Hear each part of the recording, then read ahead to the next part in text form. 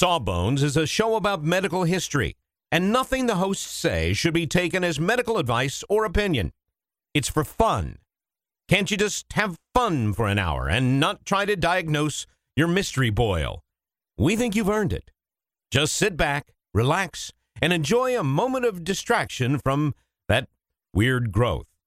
You're worth it. All right. Song is about some books. 1, 2, 1, 2, 3, 4.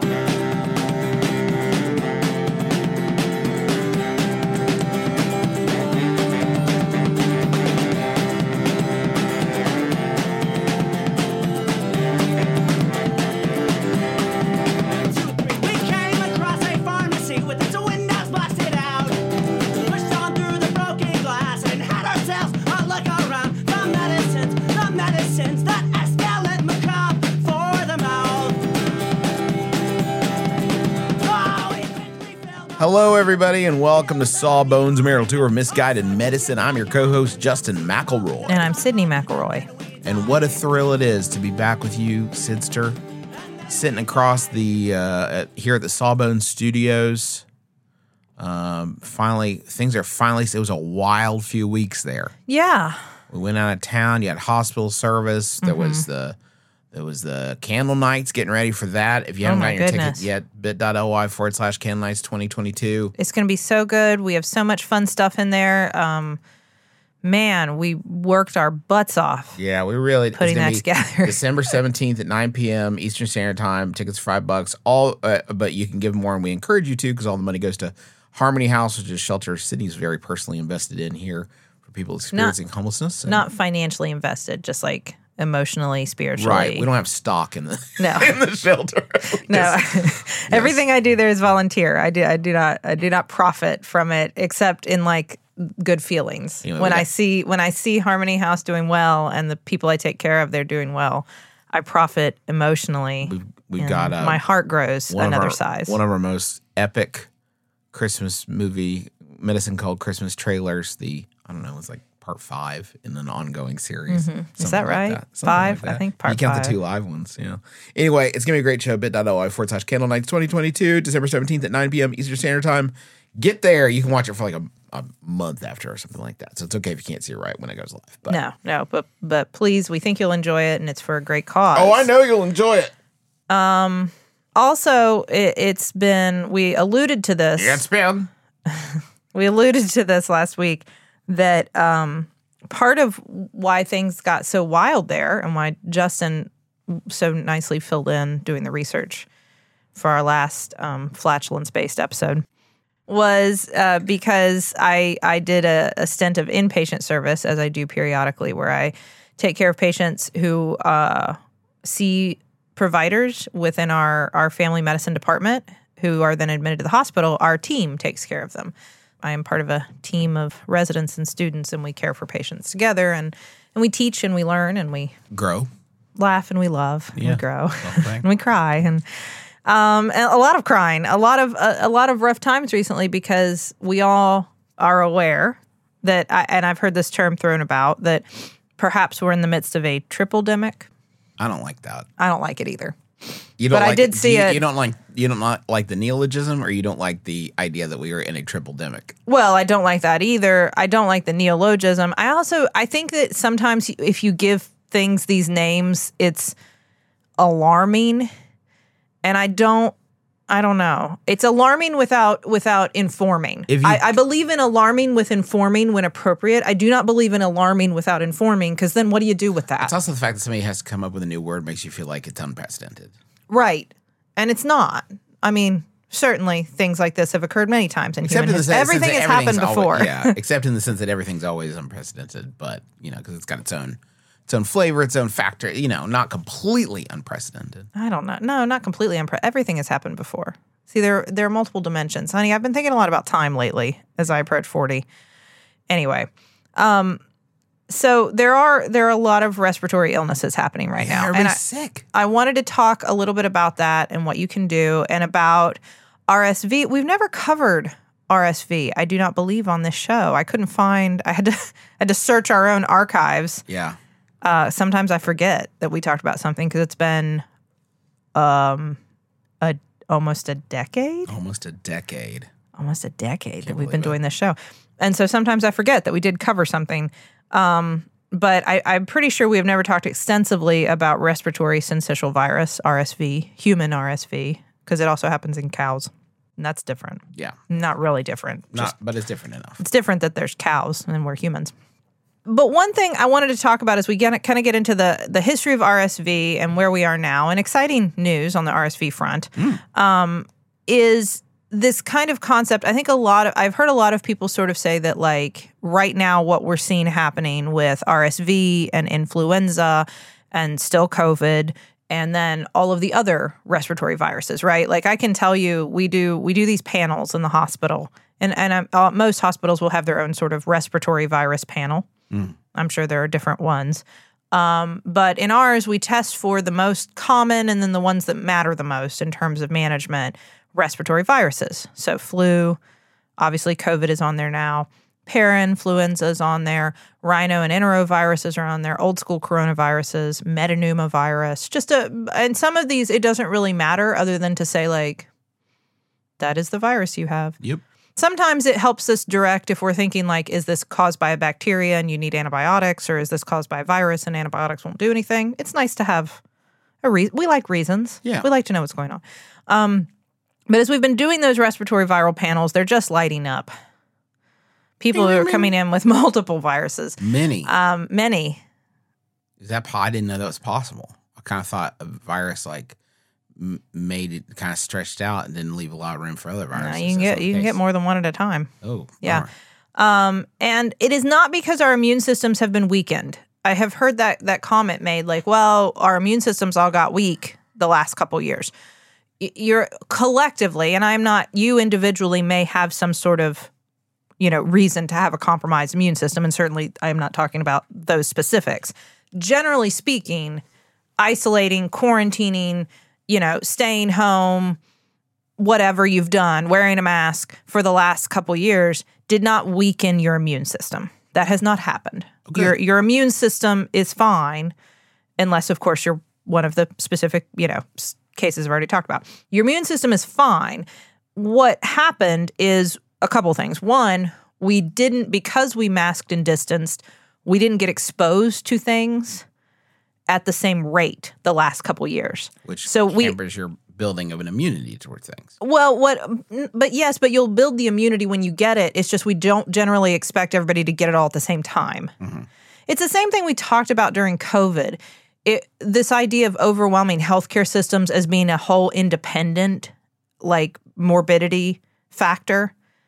If you go into the hospital and you're the only person with COVID and we can devote all of our resources to you, that's a better situation than if 100 people come in at this exact same time and need all those resources. Like, other things are going to go wrong. Right. Does that make sense? Yeah. Well, that is part of what's going on. Everybody's getting sick at the same time. Maybe you delayed getting RSV or flu for a year, but now you've all got it. So, I mean, that's definitely part of it. The other thing we've thrown off is the seasonality of this stuff.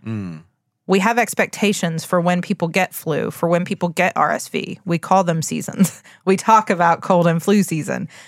All of that has been sort of like we threw a wrench in it because we spent all this time isolating, and then all of a sudden we all stopped. So most of us stopped. Out of sync? It's out of sync? It's all out of sync. So things are happening at times of year where we don't expect, and then you get overlap. So then you get what is happening right now, for instance. This is early for RSV season, right? This is not typically as we're getting into January, that is more when we see the peak of RSV season traditionally, January, February. It starts earlier, but that's when we see the high point on the bar graph. Mm-hmm.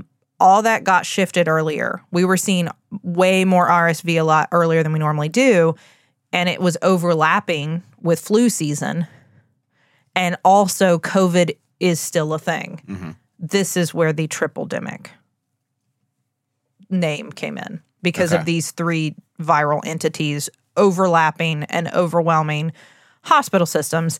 And at this point, we have seen at our hospital a huge number of patients, and certainly our pediatric floor was feeling the strain.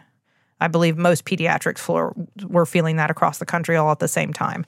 But like you said, it isn't unprecedented, and there are things you can do, but this is why it's happening. Your immune systems haven't been weakened. Wearing a mask does not harm you. It never has harmed you. Wearing a mask would be great. And if you did that during cold and flu season, if we always did that, I mean, we wouldn't see so many people get sick. I mean, yeah, but if a frog had wings, he wouldn't bump his butt when he hopped. You know? Yes. Think about it. So the beginning of RSV, to kind of walk you through what I'm talking about here. RSV was first discovered back in 1956. Mm-hmm. Okay. And it was called the chimpanzee coryza virus. Ooh, yeah. Coryza is like a cold. Not super catchy, I guess. Well, it also if you heard that there was a chimpanzee coryza virus, you probably wouldn't be very worried. Is coryza the same like root as like corona? Is it the same? No, because coryza references a cold, like the constellation of symptoms we think of as cold symptoms, like cough and sneeze and sore throat and runny nose. That's coryza. Okay. Now I get where you're coming from, though. Although corona it comes from the sun. Chimpanzee cold. Chimpanzee cold doesn't sound very scary. It sounds kind of cute. A little bit. But it was isolated in chimpanzees. And then there were some humans that were sick, too, with what seemed to be this chimpanzee virus. Mm-hmm. Man in yellow hat.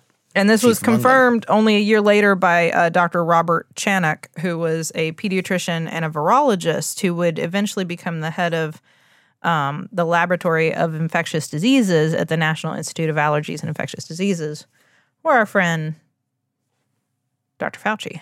Oh, yeah. Yes. He did a bunch of, this was he could be a whole other episode. He was a very famous doctor who did a ton of work basically discovering RSV and figuring out what it was all about, and then working to help develop, to grow and develop vaccines for other diseases as part of his job. Awesome. So famous, cool guy who, and at the time, though, they... Well, I mean, I assume. I don't know. I didn't know him personally. Seems like it. So he isolated it from more kids and was like, yes, this is this thing called RSV. It's funny, as I was reading articles, I actually found some like archived articles from 1960 about because you'd find this new entity, and so then maybe at a specific hospital or institution, they'd be like, okay, let's see if we've got that here. And you start testing a bunch of sick people, like, well, you've all got these cold symptoms. Maybe you've got that new virus. Mm-hmm. So then you would test a bunch of people and then figure out, is it the same agent that other guy found, and what does it look like, and describe it. And in this one paper I was reading, I enjoyed that they kept calling it the Randall agent. Wow, that sounds cool. I'm not really sure why. Okay. But it's RSV, but they keep referring to the Randall agent. And for the purposes of this paper, we will call it the Randall agent. And I was thinking, I think I'd be scared. RSV now has connotations that are scary, especially, I think, as parents, we have scary connotations with RSV. But the Randall agent sounds scarier to me. I'm going to try to Google it, see if I can figure it out. RSV is the name that stuck. Respiratory, you get, it infects your respiratory system. Virus, we get, it's a virus. Do you know where the syncytial part comes from? No. Okay. I thought this would be helpful to understand. It's on the tip of my tongue. So is it because the virus can form syncytiums, which are like a mass of cytoplasm with multiple nuclei in there? So like cells sort of mushed together. Does that make sense? A syncytium, a mushy mass. Mushed it. The cells are mushed. They can, because as they infect the cells, they sort of change their shape, and then they cause them to slough and stick together. That's one of the worst words you guys use, by the way. Slough is like the pits. I wish you all would come up. It's like moist for me, like slough. That's what's happening up there. It's infecting the cells in your respiratory tract and causing them to slough off and fall down into your respiratory tract. And as long as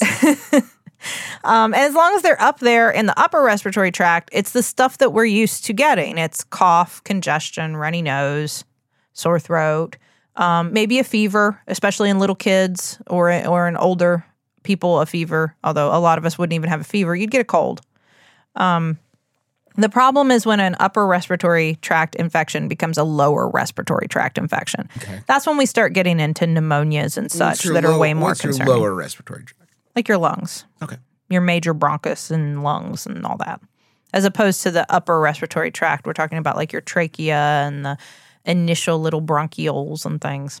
So if something's in your upper respiratory tract, you're probably not going to think to go to the doctor. That's what we call a head cold, right? Don't think upper as in head.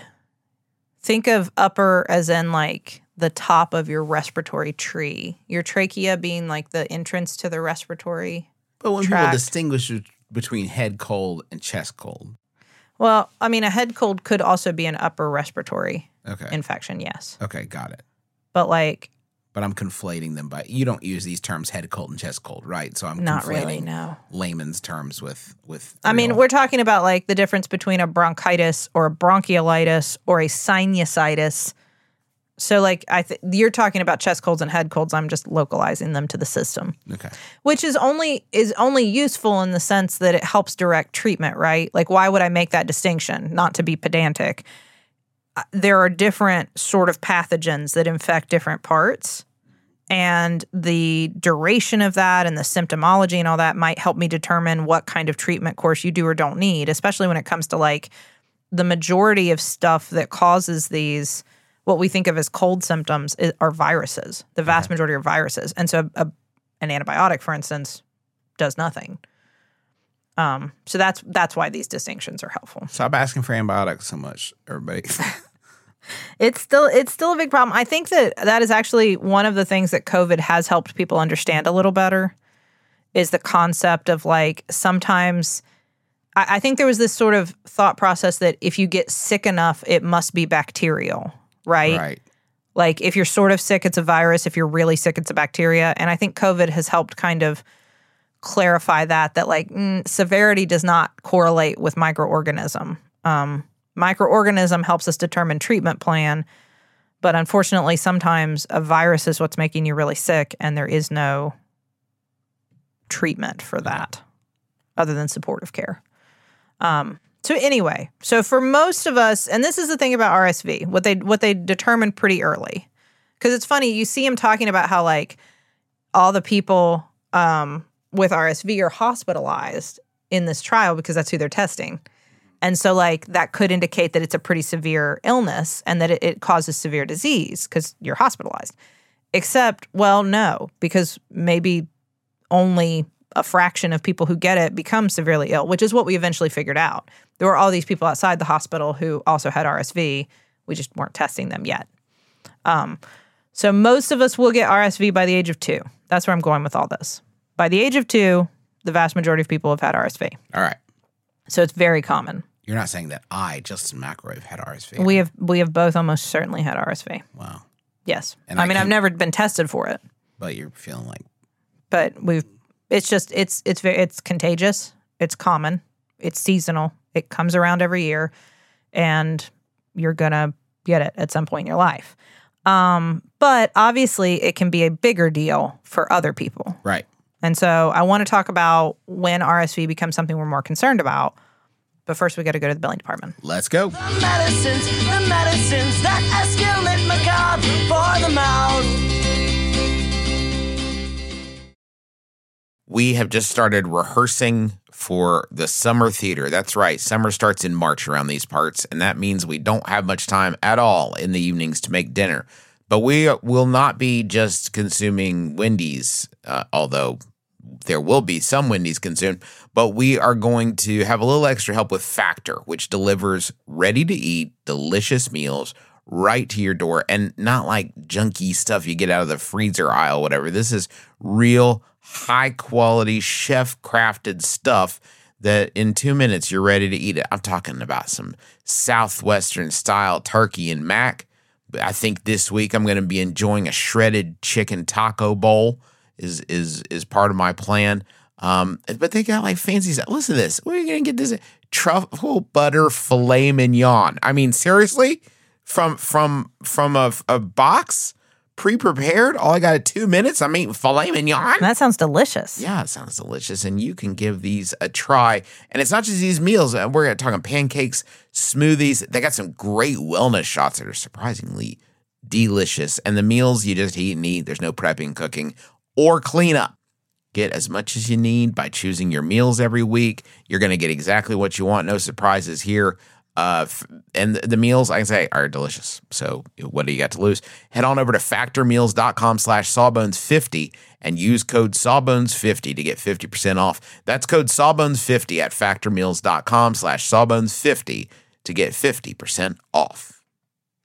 Sydney, you know how you're always saying that you'd like to build a Justin McElroy fan site full of all your favorite quotes, clips, videos, and hunky pictures of beloved podcaster Justin McElroy? I don't remember. Well, there's no need to wait any longer, Sydney, because Squarespace is going to make it easier than you could possibly believe to make a website all about your favorite hunky podcasting superstar. I don't think I was going to. Squarespace, what is it? It's a tool. Think of it as the palette of a web design artist. But you don't have to be a web design artist. You could just take stuff off the palette that is created by real people that know what they're really doing and put it from the palette onto the easel. The metaphor is broken down. Basically, you're going to be able to create great looking websites that have fantastic customer support and help you unlock your creativity and do whatever you want to with your small business or podcaster obsession. You can sell products. You can post your videos. You can share your stories about how Justin has shaped your life and is also a fantastic father. Folks, you got to stop waiting to make your Justin McElroy fan site. Go to squarespace.com/sawbones for a free trial. And when you're ready to launch your Justin McElroy fan site, use offer code SAWBONES to save 10% off your first purchase of a website or domain. I'm Jordan Crucchiola, the host of Feeling Seen, where we talk about the movie characters that make us feel seen. And I'm the show's producer, Marissa. Jordan, you've interviewed so many directors, actors, writers, film critics, and I like to play this little game where I take a sip of coffee every time someone says, "That's such a great question." "That's such a fabulous question." Or they tell you how smart you are. "I think that you are rather brilliant." And of course, the big one is when they cry unexpectedly. Yes. Jordan, I don't want to cry on your podcast. I wasn't expecting to cry. I mean, it makes me kind of want to cry. Feeling Seen comes out every Thursday on MaximumFun.org. Listen already. What are you waiting for? Jordan, that's such a great question.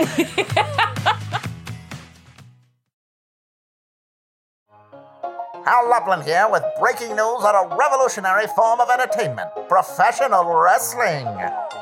For more, we go to our correspondent, Danielle Radford. Professional wrestling is the craze that's sweeping the nation, featuring fisticuffs and colorful costumes. But who can help us make sense of this world of body slams? Lindsay Kelk has the answer. Sources tell us of an amazing podcast called Tights and Fights, filled with discussions of the absurdity of professional wrestling, plus all the sincerity and hilarity that you could shake a stick at. Listen to the Tights and Fights podcast every week. Find it on Maximum Fun or wherever you get your podcasts. And your old-timey radio.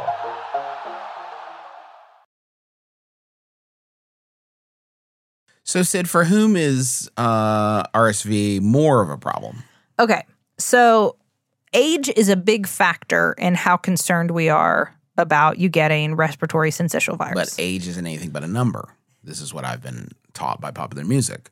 So you tell me how that figures in. But it does figure in when we're talking about disease severity. They should add that to the song. Prognosis. And they should add that to Age Ain't Nothing. That would not be a very good song. So, like I said, the majority of us have gotten it by the age of 2, and you may or may not have noticed if you or your kid got it, because it may have just been a cold. Usually it's cold. Now, the R0, by the way, in case you're curious, you're likely to infect about 3 people. If you have RSV, you will probably give it to 3 other people, which is enough that, and it's spread by respiratory droplets, so a cough or a sneeze. And because it is spread so frequently among children, you can see why it's so kids just wipe their noses on everything. Everything. We watched Cooper wipe her nose on a $1 bill. Which was, from a anti-capitalist perspective, is very cool and punk, but it was very gross. Well, then we have this snotty $1 bill to decide what to do with. Well, no, she decided she was threatening other children and her sister with the snotty $1 bill that everybody was grossed out by. Cooper's a rogue agent. So anyway, you get sick about 4 to 6 days after you've been exposed. That's about how long incubation period is. It takes a week or two for all your symptoms to resolve, depending on the severity of illness, of course. And it can live on surfaces for a few hours. So somebody sneezes on a table, and then you put your hand on the table, and then you touch your face. There you go. It tends to live on your hands for less. Hand washing is all you need to do there. Hey. Just wash your hands. Our old friend hand washing. And not just for COVID anymore. But you can see with all this why like wearing a mask would have cut down greatly on the transmission. Yeah. Of RSV. Yep. At this point, we do not believe it is spread. It is not airborne. Now, I know our understanding of such things can evolve over time, but no, it's respiratory droplets. So a mask or hand washing could easily cut down on the spread of RSV. And you can be contagious even if you aren't showing symptoms. So if you're under 6 months, it's a bigger deal. We find that you can get sicker with RSV. It is more likely to progress to a lower respiratory tract infection, or just like your little teeny bronchioles are tiny and there's not a lot of room in there for stuff. So you can become sicker, especially under 2 months. And that's even more so if we're talking about people who were born prematurely. Oh, for sure. For instance. There's a lot more vulnerability there. And then you can get, your bronchiolitis becomes a pneumonia at that point, and we're more concerned. Now, only about 1 to 2% of children under 6 months who get RSV need hospitalization. So it's a pretty low percentage. Now, if it's your family member, you don't care how low the percentage is. That's always the way it works in medicine. I would say any statistic is a lot like that, right? About 58,000 children are hospitalized with RSV each year. And out of those, anywhere from 1 to 500 in the last few years have actually succumbed to RSV.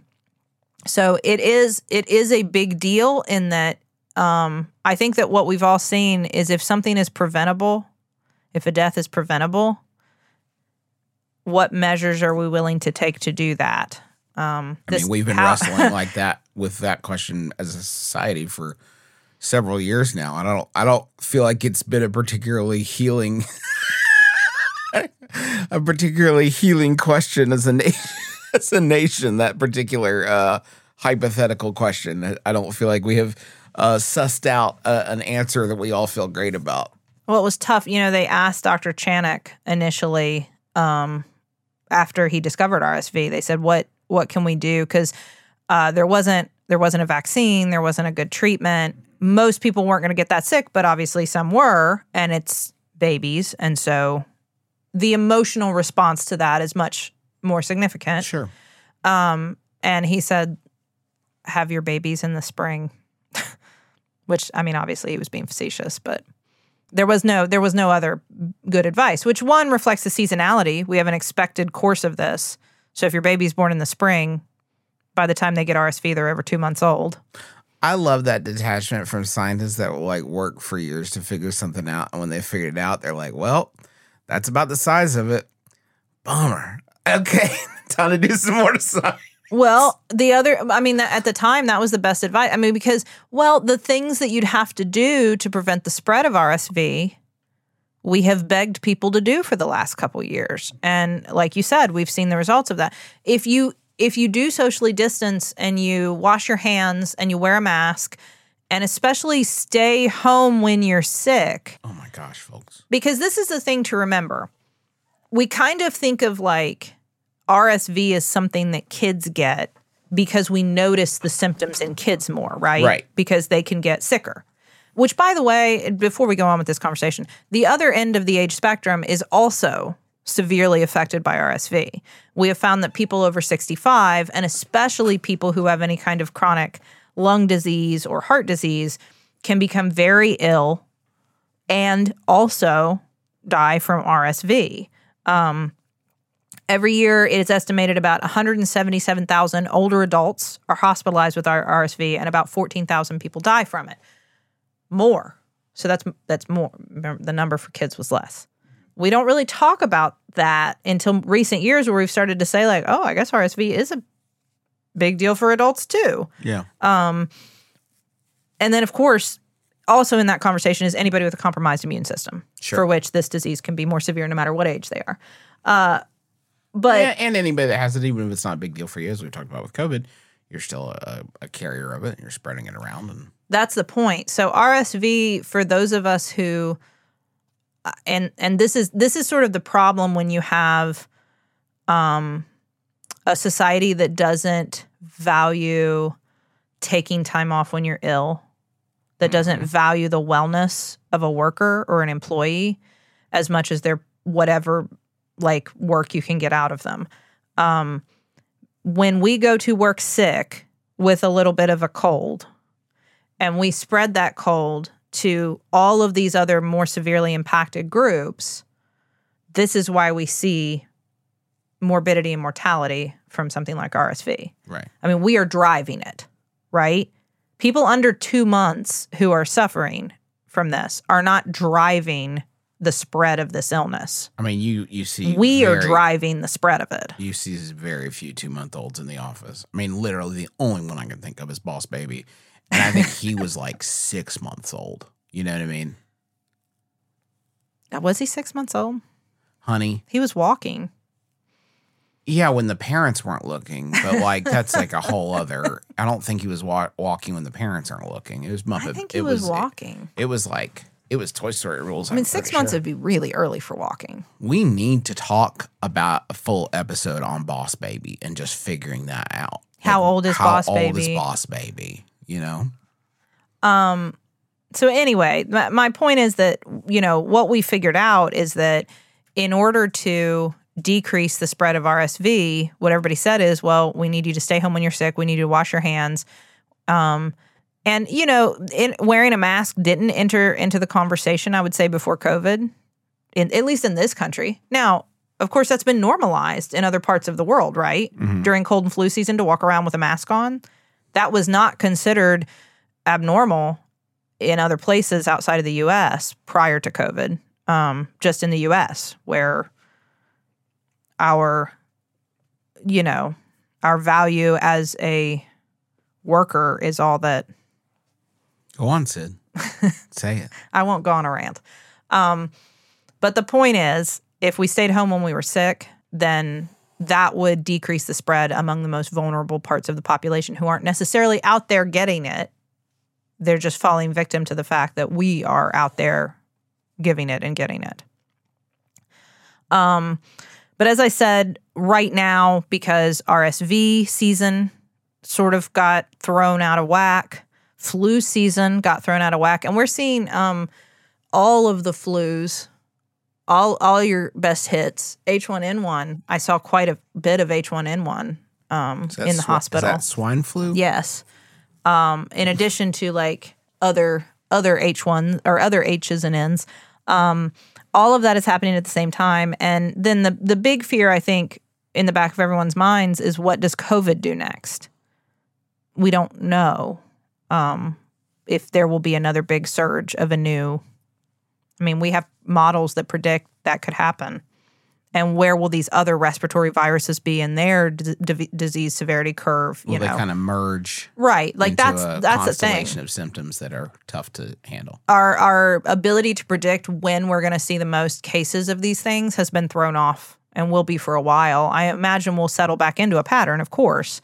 But until then, things are going to be wild. Now, we have been working on a vaccine for RSV since the 60s. So almost since we discovered it. We, she means me and her. Me and Justin. No. Scientists have been working on one since the 60s. But it's been hard. What they found initially is that in some of the early, and this has nothing to do with the vaccines that are coming out now. Let me just go ahead and say that. In some of our early attempts to make a vaccine, they found that if you then, after you'd been vaccinated, got reinfected with the virus again later on, which we expected could happen, you could actually have a more severe reaction. So those were abandoned attempts early on. Like, this is not the way to make this vaccine. Technology has evolved. And just last month, Pfizer announced the results of their, what they called MATISSE trial. Maternal Immunization Study for Safety and Efficacy. And basically the idea, and I actually had a friend who was in this trial, you vaccinate a pregnant person against RSV. Because if they are immune through that early neonatal period, that's protective for the baby. Okay. Does that make sense? Yeah.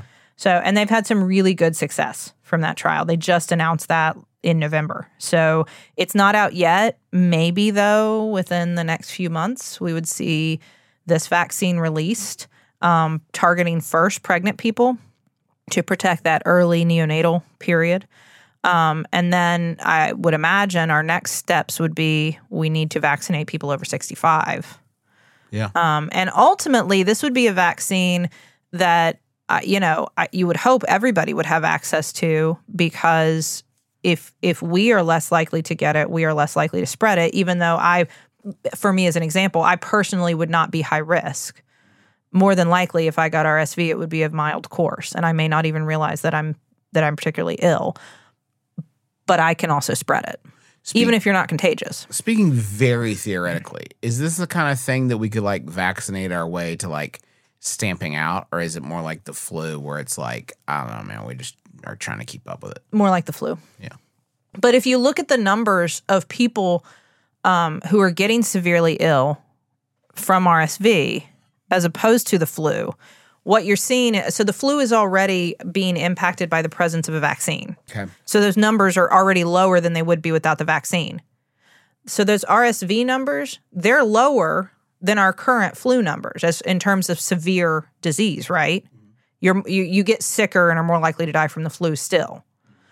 So if the RSV numbers were also lowered through the use of a vaccine, I mean, those could be really low. We could make death from RSV incredibly rare. I'm not saying, of course, that will happen, just like with flu, but we could really drastically drop those numbers with vaccination. Okay. So there is no RSV vaccine widely available yet, but I would encourage you to keep an eye out for it and pay attention, because as you are someone who, if you are in the groups that are first able to get it, it is obviously meaningful. And I would get it if I were in that group. And if you have not been vaccinated against the flu this year, please go get your flu vaccine. Influenza is still a higher cause of morbidity and mortality. We talk about RSV a lot again because I think it affects people who are so vulnerable. But we are still seeing people severely ill and dying from flu. And that can be greatly decreased by getting your flu vaccine. If you haven't, even if you're fine, you're using resources. Even if you pull through and whatever, it's not just you that gets impacted. You're spreading it to other people. You're, using resources at the hospital, et cetera, et cetera. Because everybody's getting sick at the same time right now, and so our systems are going to be strained. And so we need to be aware of that. Stay home when you're sick. Wear a mask. If you're going to go out when you're ill, if you must, wear a mask. I don't know what our cat is doing. Our cats are they're crashing in the closet. They never play while we're recording, but they've just been in and out of here. You probably heard them anyway. I think we've been really professional about it. We haven't scolded them. If you haven't gotten all of your available appropriate COVID boosters, come on, y'all. Get them jabs. We're not out of this. It's not over. COVID is, I know that it was declared over. Mission accomplished banner. But it wasn't. It didn't end. People are still getting COVID. I'm still taking care of people with COVID. People are still getting sick. So it is still important to get immunized. And is it a little bit, does Sydney kind of cluck her tongue that's a little out of date? Is it a little played to have COVID? Of course. That was so last year. It's so last year, but still, get your shot. Just keep getting them. I'll take all the ones you got. Hey, thanks so much for listening to our show. One brief reminder, bit.ly/candlenights2022. $5 will get you in to see this show. But if you would give more, that would be great, because all that money's going to Harmony House. It's going to have people who've made videos. There are special guests. There are more songs that have been written for this than you would think. Some of them even have accompanying sheet music for the flute. It is a wild show, and you're really going to like it. I promise. Yes, and it's for a great cause. Yeah. Harmony House does amazing work in our community, and they need all the help they can get right now. We are overwhelmed. Thanks to the taxpayers for use of their song Medicines as the intro and outro of our program. Hey, speaking of Harmony House being overwhelmed, we were scrambling around here for winter coats, and are still scrambling around here for winter coats.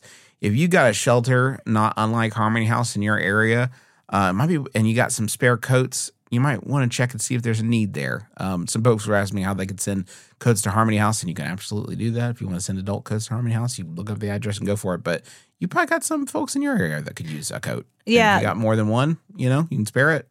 There are a lot of communities that are seeing an increase in people experiencing unsheltered homelessness, meaning that they are staying outside right now. So I guarantee there's probably somewhere close to you that could use coats, that could use blankets, that could use gloves, that could use underwear, that all of the sort of socks, the essentials that we talk about all the time. I bet there's somebody close to home as well. That's worth checking into. Yep. Did I thank the taxpayers? Well, I'll do it again just to be safe. Go for it. Thanks to the taxpayers for the use of their song Medicines as the intro and outro of our program. Thanks to you for listening. That's going to do it for us for this week. Until next time, my name is Justin McElroy. I'm Sydney McElroy. And as always, don't drill a hole in your head.